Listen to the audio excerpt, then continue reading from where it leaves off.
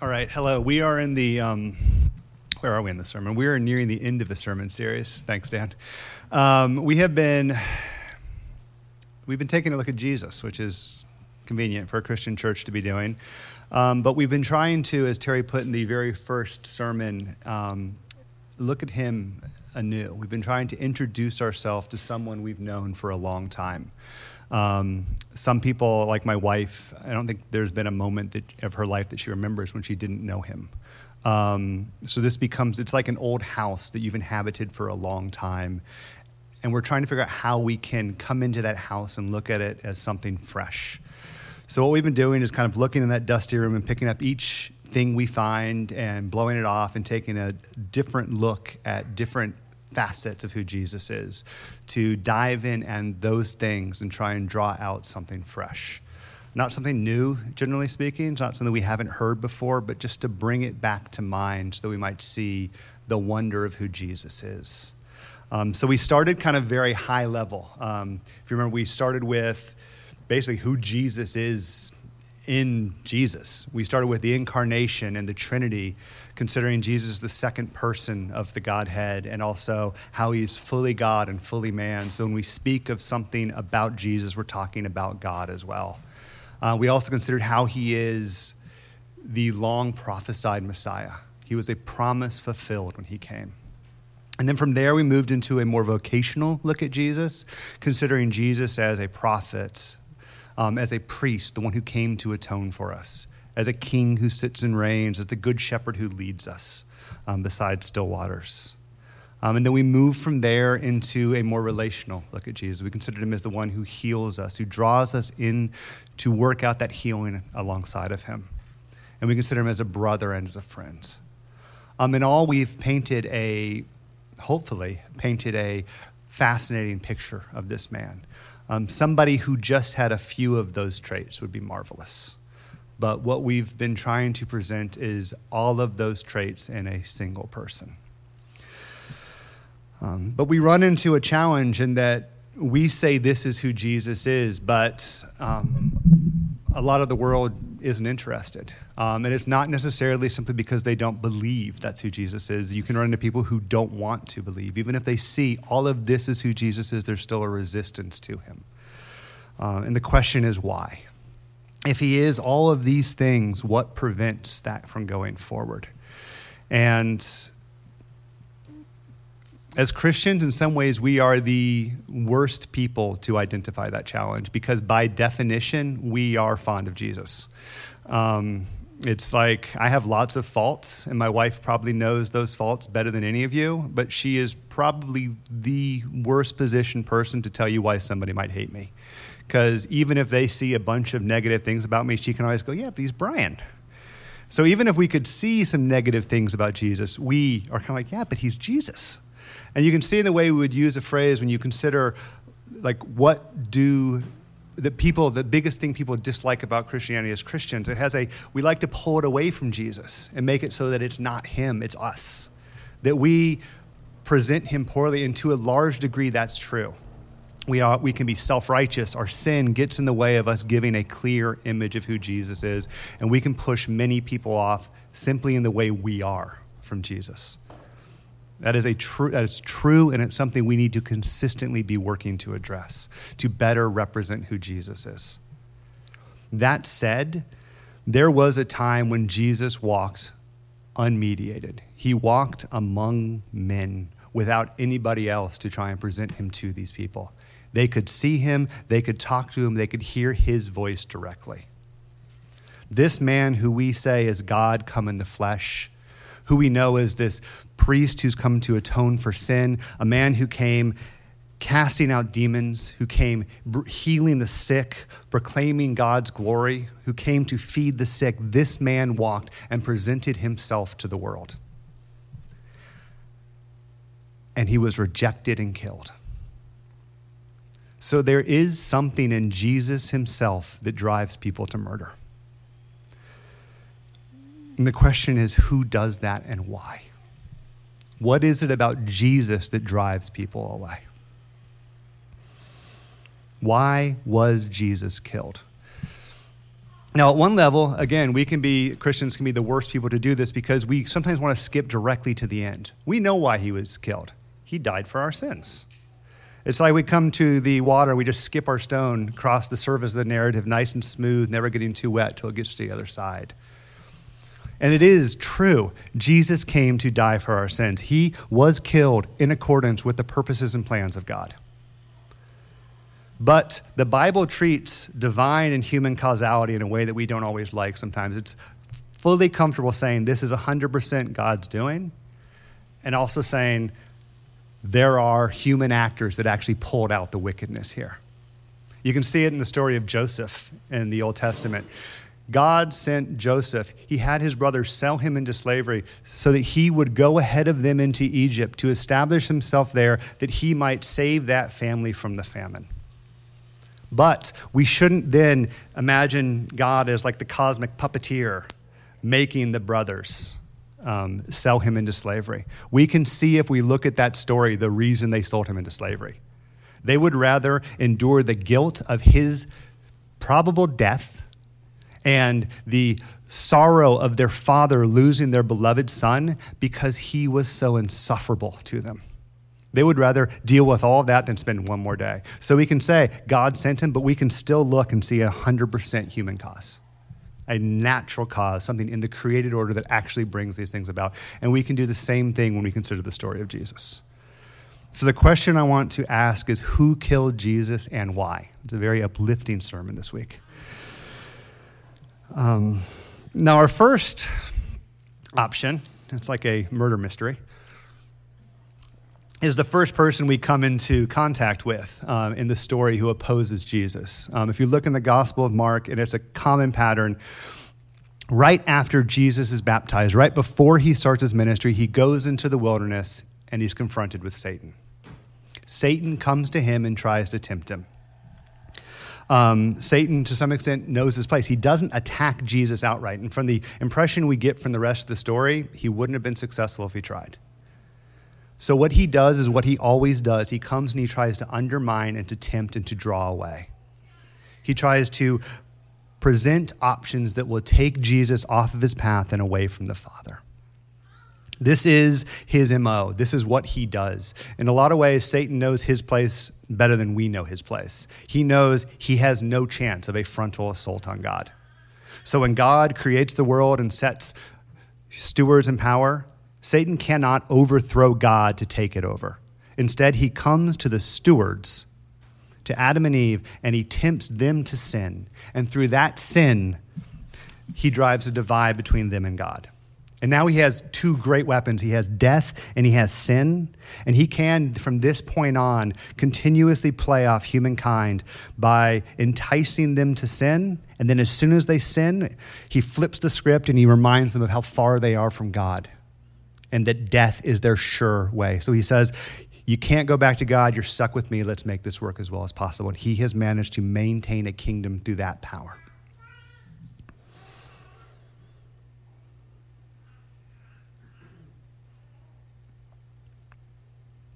But he knows that this kingdom has an expiration date.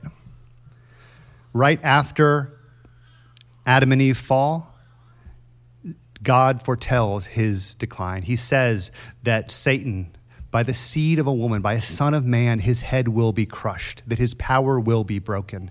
And Satan, again, in some ways knows God better than us. He knows that what God has said, God will do. So he awaits for this. And we get a picture of the large scaleness of this waiting in the book of Revelation, which this is in Revelation 12. And a great sign appeared in heaven, a woman clothed with the sun, with the moon under her feet, and on her head a crown of 12 stars. And this is Israel. This is the true Israel, 12 stars representing the 12 tribes. This is Israel that's appearing in this vision to John. She was pregnant and was crying out in birth pains on the agony of giving birth. And there appeared another sign appeared in heaven. Behold, a great red dragon. And we will read a little further, if we keep going, that this dragon is Satan, with 7 heads and 10 horns on his head, and on his head 7 diadems. His tail swept down a third of the stars of heaven and cast them to the earth. And the dragon stood before the woman who was about to give birth, so that when she bore the child, he might devour it. She gave birth to a male child, one who was to rule all the nations with a rod of iron. But the child was caught up to God and to his throne, and the woman fled into the wilderness, where she had a place prepared for her by God. We see Satan here anticipating the birth of the child that will bring about his downfall. He sits ready for the child to be born so that he might devour it before it brings him to ruin. And the great thing about this story, and it's something that's common in Revelation, is you get this great build up to a battle, and then the battle just gets skipped and you go to the end. It's like God's basically showing us these battles are so minor and insignificant in how it actually plays out that the entire life and ministry and victory of Jesus shows up in a comma in that sentence. It skips from his birth to him ascending to the throne. And Terry's going to talk next week about that victory. But what I consider now is that waiting for it, that Satan sat there anticipating the birth of the one who was to bring us downfall, and he sat there to destroy him before he could do it. But when we read the story of Jesus' actual birth, we don't find description of this little guy in a red suit with a pitchfork ready to stab a baby with it. It's probably a little dark, sorry. Instead, we do find someone that goes to try and kill the baby Jesus. Herod, a king of humans, finds his kingdom threatened. He finds that there's supposed to be a king of the Jews, and currently he is to be the king of Israel. So he sees that this person is supposed to be rising that might challenge him. So he sends his soldiers to the city where the child was born to kill all the children born around time. And just to be safe, he has them kill within a 2-year window just to make sure none of them get out. Fortunately for our story, Jesus had escaped to Egypt because of a dream given to his father. But the point is, you have a human king who feels his kingdom's threatened, and he goes to kill the boy. We see Satan working to devour the boy before he's born through a human actor. He has a partner in this story. And this is, again, common to Satan. Jesus refers to Satan as a murderer from the beginning. But when we read the story, we oddly don't see him murdering anybody. At least not directly. Adam and Eve fall due to his temptation and bring death into the world. He brings death that way. He also then, and the next thing that happens is he tempts Cain to kill Abel. He has Adam and Eve's firstborn son kill their second. And he, again, has blood on his hands, even though he's not the one found holding the rock in the field. Satan is a murderer who works alongside human accomplices. And that, again, holds at the cross.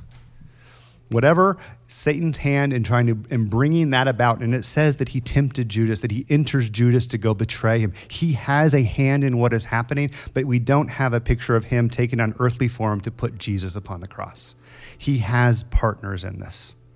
So while we do see a guilty party in Satan who is coming against Jesus because his kingdom is threatened, he does not act alone. And this matches with Jesus' description of the situation as well. And a very solid piece of evidence about who kills Jesus, Jesus himself says in chapter 10 of Mark, in verse 32, "And they were on the road going up to Jerusalem, and Jesus was walking ahead of them. And they were amazed, and those who followed were afraid. And taking the 12 again, he began to tell them what was happening to him, saying, 'See, we are going up to Jerusalem, and the Son of Man will be delivered over to the chief priests and scribes, and they will condemn him to death and deliver him over to the Gentiles.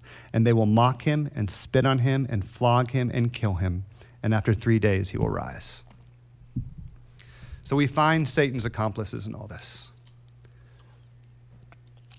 The dragon had a human party that he was working alongside of. He had 2 broad parties, the Jewish leadership over Israel at the time, and the Gentile leadership being the Romans who were in power. So we have the guilty party, but the question is why? Why did they kill Jesus? That's the more important question. It's actually kind of easy to pinpoint who did it. He died upon a cross that tells you who was there, but why did they kill Jesus?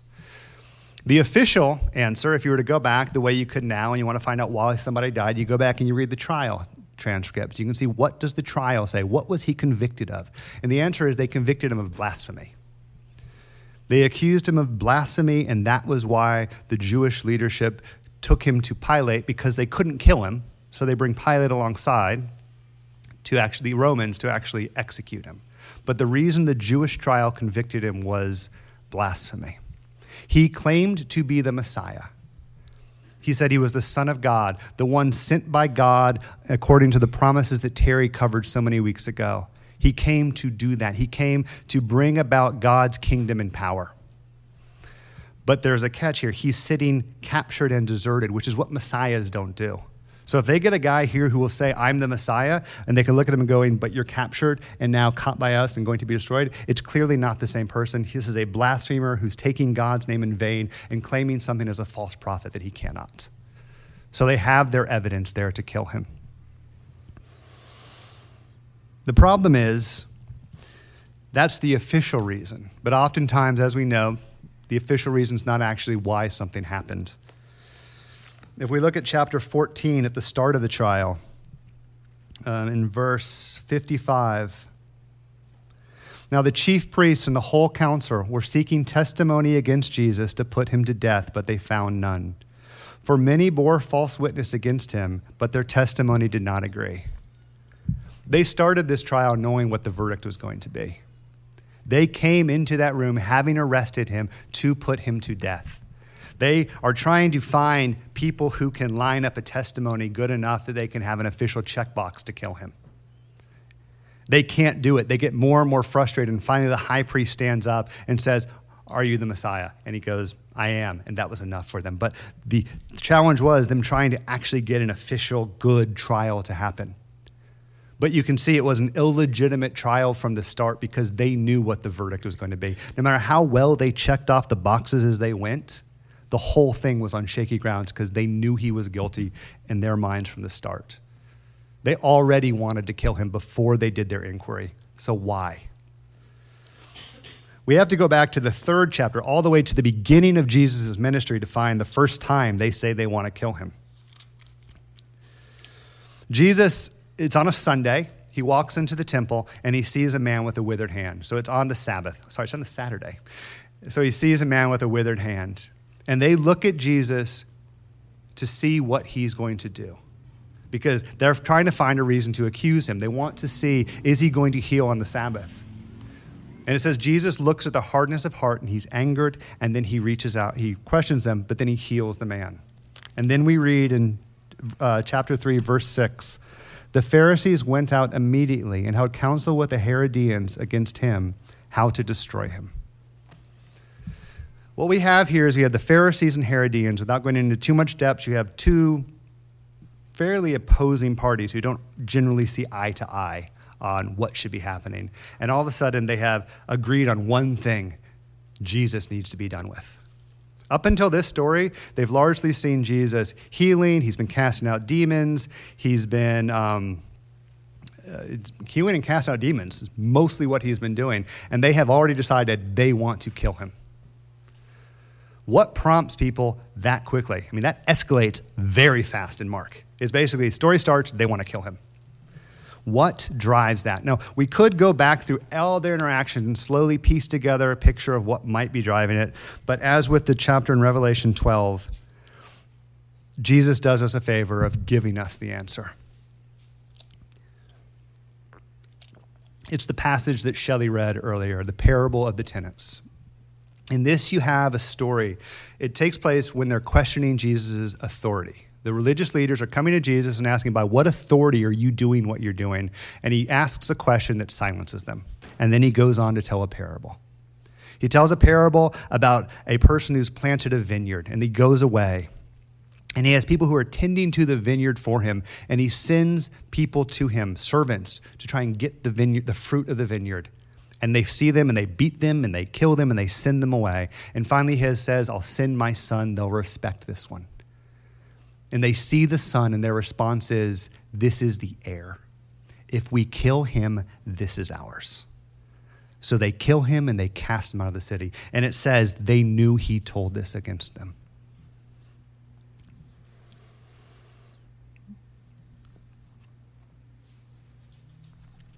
They have a similar concern to Satan. When Satan looked for a bedfellow to hop in with to kill Jesus, he didn't have to find somebody with a really different motive. He found somebody else whose kingdom was threatened. He found somebody else whose authority was threatened. When Jesus comes forgiving sins, it threatens the authority of the system they are upholding. When he comes eating and doing things on the Sabbath, it threatens the authority of the system they have been put in charge of upholding. When he comes teaching with authority, it threatens the authority of their teaching. And this actually is where you can have sympathy with them, because at some level, that is their job. They have been put in a position where they are supposed to watch out for these things. They are supposed to ensure worship of God happens in a way that God is desiring. They've been put in place of upholding his law, which contains things on the Sabbath. They have been given a position of authority in teaching. The problem is they have become so enamored with that authority, so caught up in how it works, that when the source of the authority stands right in front of them, they feel threatened they're going to lose their position. And this was something that was highly convicting to me as a leader in the church. Terry and I, we have a position where we really have been put in a spot of watching out for stuff in this church. But we have to watch that it doesn't become about our authority. That we can't become so enamored with things happening the way we would like them to do, that if God tries to do something, we will position ourselves to stop it. And this is true for everyone in authority, from a CEO down to a parent. A CEO has a real job of casting a vision for a company and keeping things and watching over this whole structure. But if they become so enamored with their position that it becomes greater to them than actually watching after the good of the company, they have defaulted in their job. Similar with a parent who has authority over children. I mean, children need authority. My children would both be dead, honestly, if we didn't have authority over them. They are little idiots. Yes, they would have, probably 3 times a day. But if the authority we've been given as parents comes to take a place where it becomes about sculpting them into my vision of what their life should be, not God's vision, not what he intends for them, it becomes about me and me trying to fulfill my dreams for who they should be, I have overstepped my role as a parent. I have let the authority that God has truly vested in me become about my little kingdom and these things following my lines. And that's what we see in the Jewish leaders of this time. No idea where I am. So when Satan comes to them, when he starts to pull the strings behind the way, he finds people who are working in the same grooves. These are people who know, because they sit on top of a kingdom. Consider, Jesus has come to turn kingdoms upside down. The people on top are sometimes going to end up on the bottom. People who have things that they really like about the way things run right now will find them turned upside down. And we all need to be in a place where we will hold those things lightly. We all benefit in different ways from unrighteous systems. And we need to hold them loosely enough that if those systems we should desire those systems being toppled, even if it means we live in a slightly less plush environment. John the Baptist had the right attitude about this whole thing. He had a position of authority as a prophet of God, and his response to Jesus coming was, I will diminish so that he might rise. That is the position we have to take. If we don't take that position, we stand in the same position here.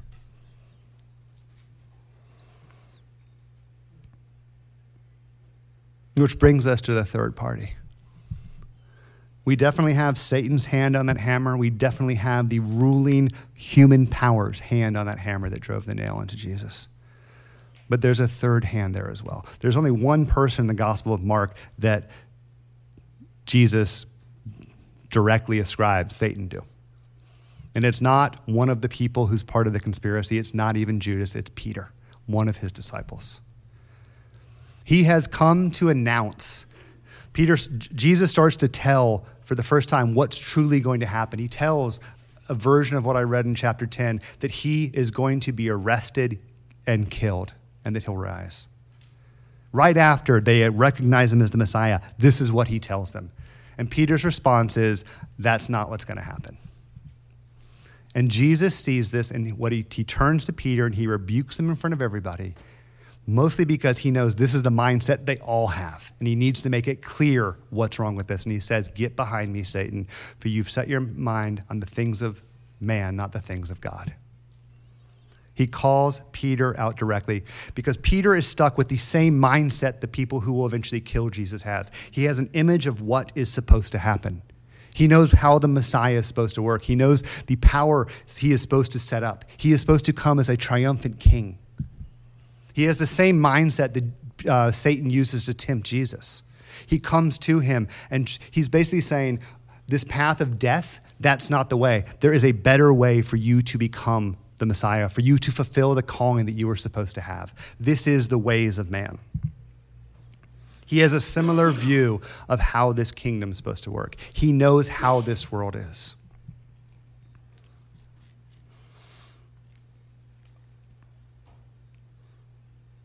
And Jesus calls out the depths of the cost of Peter's thinking.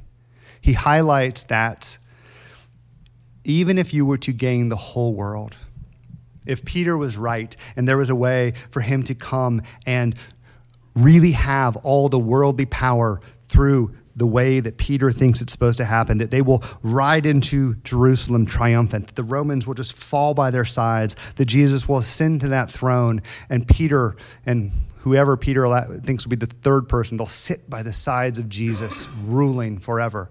Even if they were to gain the whole world, but forfeit their soul, which is what they would be doing if they went against the path of God for this, it would have done them no good. They would have lost everything. That's what Peter's pushing for when he pushes for Jesus to go a different path. It is to gain something while forfeiting everything. It is the path of power and a setting up of kingdoms outside of God's kingdom. Jesus said elsewhere that a man can't serve two rulers. He said it in context of money, but it still applies here. Peter is trying to do two things. He really is a follower of Jesus. He wants to follow Jesus down this path of, as the Messiah of God, submitted to God's kingdom and seeing God's kingdom happen. But he has something else in his mind that he's still trying to serve, a vision of power and a vision of how things are going to go. And what Jesus is telling us here, with you can't serve two kings, that eventually you will love the one and hate the other. He's saying eventually there's a fork in the road. You come to a point where if you serve this, you're going to want this one dead. And that is the third accomplice to this murder of Jesus that we have within each one of us. There is a spot in us when all the rival kingdoms that we want to place within us, those things, there is a fleshly nature within us that would have Jesus dead. Rather than see our own kingdoms toppled, rather than see portions of our life come out in a way we don't desire, would have him removed from the equation. And we need to stare that in the face. We need to look it down, and we are, in this case, a people positioned to do that. One of my favorite Psalms is Psalm 130. And it talks, and there's a verse in there that says, because we are forgiven, you can be feared, or something like that. It basically is saying, because we have been forgiven by you, God, we can fear you. Because we know that our sins are no longer held into account, we can look at how holy you are. We can do it without blinking because we know we've been forgiven everything. We don't need to bring God down in any manner. We don't need to try and whitewash any of the sin within us. Try and pretend like it's not there. Try and make it okay so that we can be okay with God, because the truth is he has covered all of that. So we can stare fully at the filthiness of ourselves and the holiness of him and not do it from a spot of terror, but we can do it in awe and reverence, in humility. And we have to do this. Jesus will not let us pretend like the entire problem is out there. We will miss out on the fact that, generally speaking, when God moves forward, he starts by cleaning his own house first. And we will continue, if we do that, to present that bad image of Jesus, the hypocritical one, shaped by sin, shaped by self-righteousness. So we have to face up to this. There's a painting by Rembrandt. I can't remember what it's called now, but it's a picture of them raising the cross. And it's done in, I love Rembrandt's painting, so it's done in the traditional style. It's got the really dark and then the bright lights on Jesus' body. But then there, right at Jesus' feet, there's a man in a blue painter's turban. Amongst the people who are rising, pulling Jesus' body up to his death, Rembrandt painted himself in, looking straight out, dead center on the screen. And there's a truth to that. Within each one of us lies something that would have Jesus cast out, that we need to address and be dealing with on a constant basis.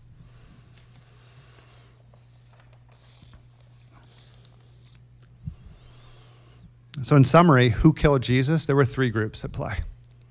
There was Satan and his demons working at a very high level. There was the earthly powers who brought it about and actually executed it. Executed the execution, great. And you have the individual sin that dwells within each one of us that would want to see him dead. And all three are doing it for the same reason. The reason when Jesus comes unmediated into a person's life that they would turn him aside is because he is a threat. Jesus is a threat to every rival kingdom. If his kingdom is what he says it is, no other kingdom will stand in its place. The kingdom of Satan will be toppled. The kingdoms of man will have to fall in place in the right order underneath this, and everything unrighteous in their foundations will be shaken. And each one of us will find that part of us that would want to assert and draw our identity and who we are and what we need to do apart from Christ will be shaken. So when we stare at Jesus, we see someone who is a threat to each of those kingdoms. And that's why those kingdoms got together and figured out a way to kill Jesus. My question is, what do we do with this? And this is where, honestly, I'm really bad at application. I'm sure Terry's already got something for you. I'll get to you in a second. But, to some extent, this is just something we need to recognize. We need to see that all three of these layers are aligned against Jesus. A failure to do so will cause us to misunderstand what ails this earth. And there's a temptation. We all, generally speaking, tend to tilt towards one of the explanations. There are those who see Satan behind every bush and a demon under every rock. And everything becomes about tossing down the powers and praying this out, and you can lose sight of the real human societal issues that exist that, honestly, Satan can be cast out and would still maintain themselves pretty well. We do a fine job of sinning by ourselves. And then the individual root of sin within each person's heart. Or we could just focus in on the societal issue. And taken to its extreme, the gospel becomes something that is almost purely on horizontal level. The demonic powers that influence things are forgotten, and the root of sin in man can become overlooked. Though you might not say that man is not sinful, he can become pretty okay with a few cracks.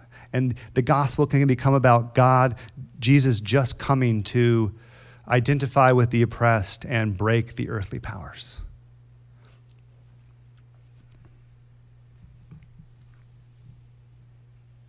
Or it can simply focus on the personal enmity we have with God. And, this would be, if I am going to tilt accidentally to one extreme, this would be my camp. I'm largely conservative in my theology, and this tends to be where you get in America with that mindset, where it becomes simply about my individual sin, where it becomes about the sin that lies in each person's individual atomistic heart out there. where systematic things and demonic forces are looked on with suspicion. It's a mindset that can end you up with something where it's not a racism issue, it's a sin issue, which is true at one level. That is sin coming to fruit. But it ignores the biblical testimony that we live within systems that humans have built. We live within cultures, we live within an arrangement that have been built on top of our sins. It's true in the sense that if you don't deal with the heart of sin, it can become about mowing away weeds, and then as soon as you're done, they sprout right back up. But if you ignore the fact that there are societal level issues here, you miss the fact that society shapes who we are. It affects who we are. It is easier to be, the biblical testimony would be, it's easier to be a righteous person in a righteous culture. And in a wicked culture, it's easily to be shaped that way. There's a self-replicating circle there where individual sin builds into a sinful culture, which makes it easier to be sinful. So we need to be aware that it's at all three levels. We need to be aware that there are demonic powers. We need to be aware that there are systematic things. And we need to be aware there's individual sin. We need to be aware at the individual level that a consumeristic, individualistic, libertarian culture might not be the best thing for personal piety. We have to be aware of this, or else we have our guard let down in certain spots. And as a church, we need to be aware of all of these things as well, because we can't afford to simply focus on one. We do a bad job of ministering to each other, and we'll do a bad job of testifying to the world about what's going on. Secondly, failing to see this also, if we don't see why they killed Jesus, we don't see how he was a threat, and we will miss how our message is also a threat. As I said, there is a great deal of truth in the idea that the problem people have with Christianity as Christians, we are self-righteous, we are sinful, we are lousy testimonies to Jesus very often. But we also often are very mute testimonies. It is possible for us to present Jesus in a very clear way and actually get a more angry reaction than just for being self-righteous. And we need to be aware of that, and we need to be prepared for that. There's a story in Acts 19 that kind of sums up the testimony. Jesus is now dead, raised, ascended, and this is his church going forward with a message. And in Ephesus, there's been great success. The church is actually having an impact. It's having such an impact that it's affecting the local silver trade and the other craftsmen who make the shrines for the idols. So we see here the effect on all three levels of this message happening. It's gone to a city Jesus never arrived at, and it has impacted personal sin, which has caused people to stop worshiping idols, which has affected the societal system that supported the whole thing. And the response is the people who support this issue, they cause a riot and drag a couple Christians out in the square. And fortunately, people step in and calm things down, but they were ready to go. They wanted this Christianity that was turning the world upside down to be cast out. So we need to be aware that there will be resistance. And third, and Terry will touch on this in much greater depth next week, understanding the forces that were aligned against Jesus, understanding who came to kill him and why, helps us to better appreciate what he overcame. Satan came and threw his best throw. He got the Messiah nailed up on a cross where he would be cursed. The societal powers gave it their best go. They had a person who came preaching forgiveness and life, and they used their greatest threat, death, and they brought him down. And all of our individual sin, everyone individually aligned with that, saw a person who came to their individual vineyard and said, this is the Son. If I cast him out, I'll be free. And that little thing in our hearts managed to be done with him. That's where things were left on Friday. But Sunday morning happens, and we see that though Satan had him nailed to the cross as a curse, what we actually see is the curse goes into the grave and he rises free from it. And we too can follow him there. and Satan's power over humanity is broken.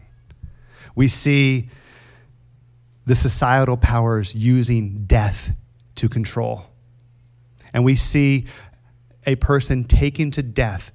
He's following God to the degree that he's taken to death. They pull everything they have. That is their greatest weapon. And it can't stop him, nor can it stop us. And we see the little sin within our heart, that part of each one of us that would rise up and take that hammer and nail Jesus to the cross if we were there. And we find that he has placed the Holy Spirit within each one of us. There is something in our hearts that would kick Jesus out and have full reign, our fleshly nature, but he has placed a spirit within us, a spirit of holiness, a spirit that will grow and will burn away all the wickedness within us, that will transform us in this life through sanctification, and that we will see a day when we will be completely free from that sin. There will be a day when our true instinct in all that we are is to follow Jesus with everything. We will finally be free of all the sin, every division in our heart we put away. And that's what we see in this. We see these powers against Jesus. And seeing that, we understand better what ails the world. We understand why it still resists, and we see why our message is a threat to it. And we see the hope and the power of what Jesus overcame. Amen.